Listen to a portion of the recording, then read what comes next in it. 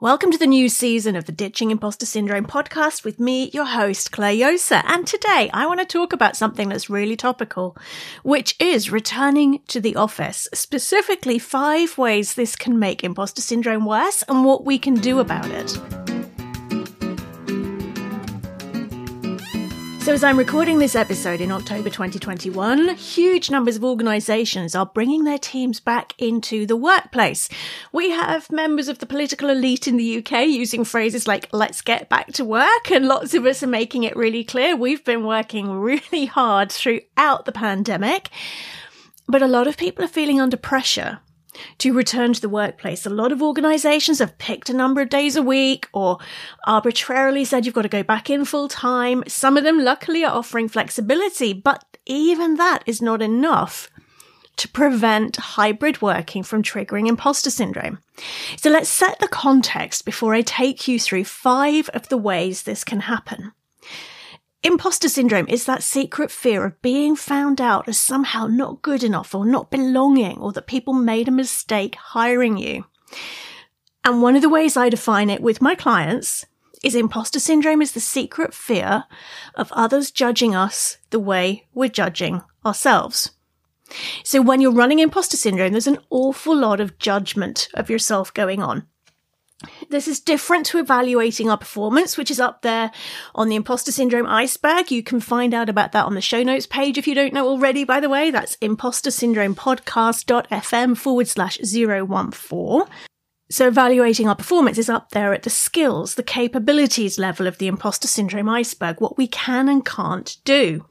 But imposter syndrome is about who we think we are. So it's down there at the identity level. It takes evaluating performance to judging ourselves. I did this badly, which means that I am not good enough, for example. So when we're scared that others are judging us, it can make us hyper-vigilant to look for perceived threats and times when we're being judged, even seeing them when they're not really there, because we've wired our brain to see those rather than examples of us being praised. Brilliant news if you're running that and this is all feeling familiar to you. Rewiring your brain is part of what I teach in the podcast, more specifically in the Ditching Imposter Syndrome book. You can get started with that today and start creating breakthroughs in the next few hours. And another key factor at play here, if we're running imposter syndrome, it is super common that we think everybody else has got their act together and we are the only person feeling this way. The shame that brings in means we're much more likely to hide the fact we're running imposter syndrome and hold off from opening up about it to a colleague or a loved one or a boss and not ask for help. And the final bit of context today, one of the other things that is hardwired into the body and the brain if we're running imposter syndrome is comparisonitis. Comparing ourselves to others and judging ourselves as being lacking. Forgetting that what we're seeing from other people is their masks and their armor on social media. It's their highlight reel as curated by the algorithm, yeah? That's irrelevant. So that is the context I want to start with here. We're judging ourselves. We're scared that others are going to judge us. We think we're the only one that doesn't have our act together.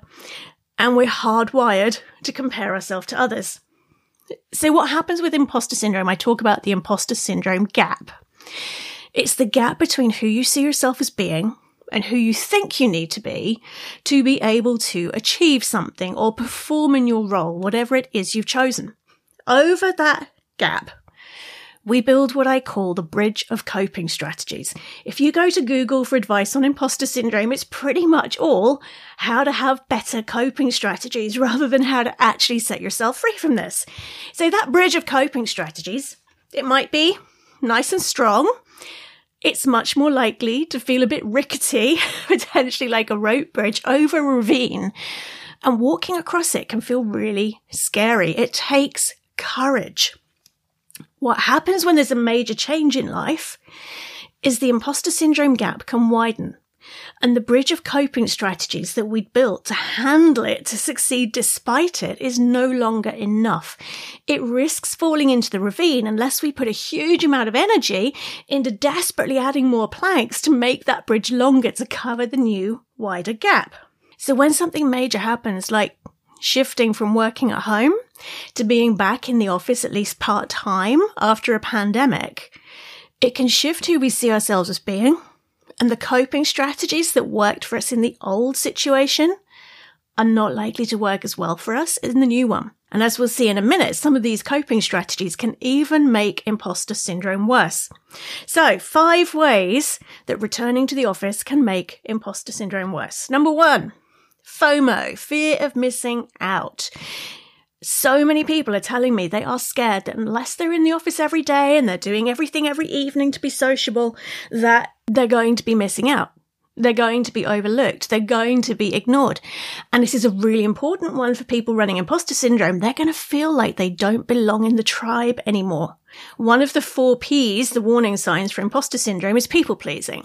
So what I'm seeing happening is people pleasing more often to compensate for the fact that maybe they're not in the office as much as everybody else is or not on the same days. So this is actually reinforcing a destructive imposter syndrome behavior. Number 2 today. Childcare. Okay.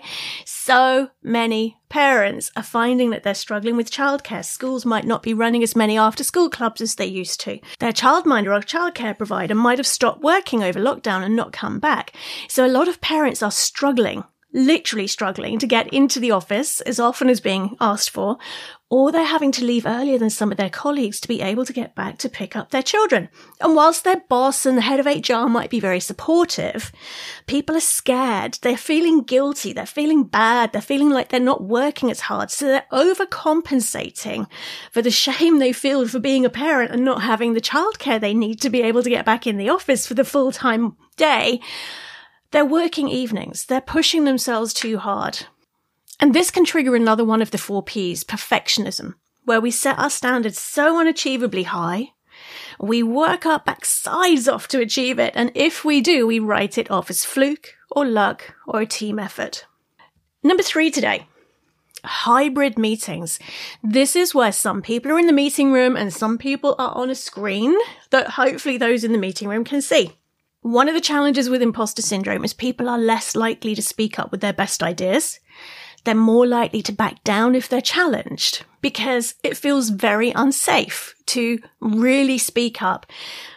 What's happening in hybrid meetings is these people running imposter syndrome are even less likely to speak up. The meeting is so easy for it to be taken over by those who are physically present in the room. It takes really skilled facilitation to bring in the opinions and the thoughts and the voices of those who are hybrid. So one of the solutions here that some organizations are using is they're making everybody attend hybrid, but that kind of defeats the point of bringing everybody back in the office. So this needs to be really carefully managed because if somebody is already naturally, as one of their imposter syndrome coping strategies, not speaking up with their ideas, then having them as one of the virtual participants in a hybrid meeting is going to accentuate that particular coping strategy. Number 4, lots of people have got into the habit of working super long hours over the pandemic because their blurred boundaries were there between home and work.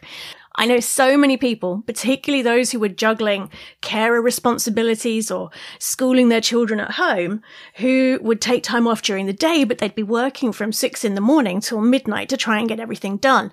Now, if somebody is running one of the 4 Ps of perfectionism or procrastination, where we use busyness to fill our time to avoid doing something that makes us feel unsafe with imposter syndrome, this is going to get accentuated.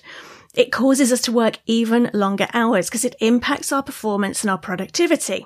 So if somebody's got in the habit of working those super long hours in order to feel they were performing at a standard that meant they felt safe despite imposter syndrome, they weren't going to be judged or thrown out onto the street, we're now adding a commute back in for them. Where are they going to find those hours? And a lot of them are telling me they're really scared now that they're going to get found out as not being good enough because they no longer have the time to overcompensate for the fears that imposter syndrome triggers.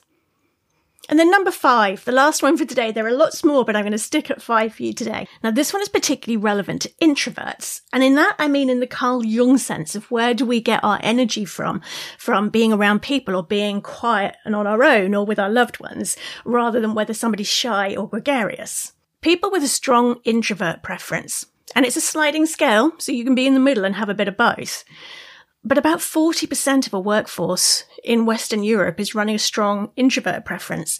They tend to get their best work done when they're on their own, in quiet, without interruptions. So whilst the pandemic and working from home has been challenging, even for the most extreme introverts, it's also allowed introverts, and I count myself as one of them, to get some of our best work done more easily than, say, an open plan office environment where you can be interrupted on a regular basis by colleagues. So for introverts, they've actually been able to use that working from home, as long as home supported that quiet working lifestyle, which not everybody's home does, to get better quality work done. Now that they're going to be going back into the office, a lot of them are experiencing anxiety that they can't keep up the old level of performance when they go back into office ways of working, which is making imposter syndrome worse for them. What if they find out I'm not good enough because I can't perform at the standard I used to when I could work in peace and quiet at home? So those are 5 ways that returning to the office can make imposter syndrome worse. And I'm not suggesting that everybody just works from home forever.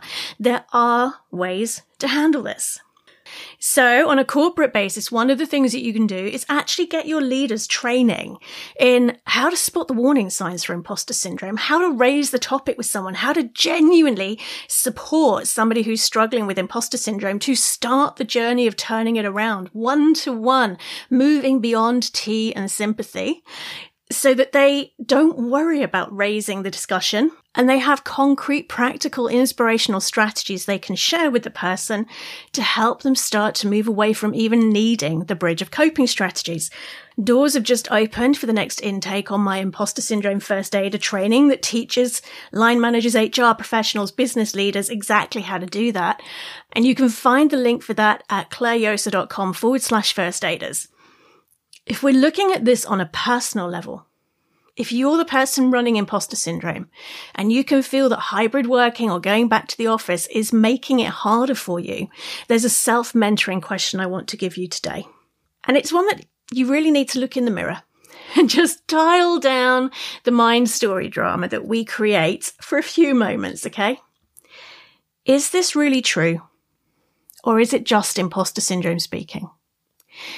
Is this really true? Or is this just imposter syndrome speaking? And that can help make sure that you're not accidentally self-sabotaging by feeding the coping strategies that can even make imposter syndrome worse.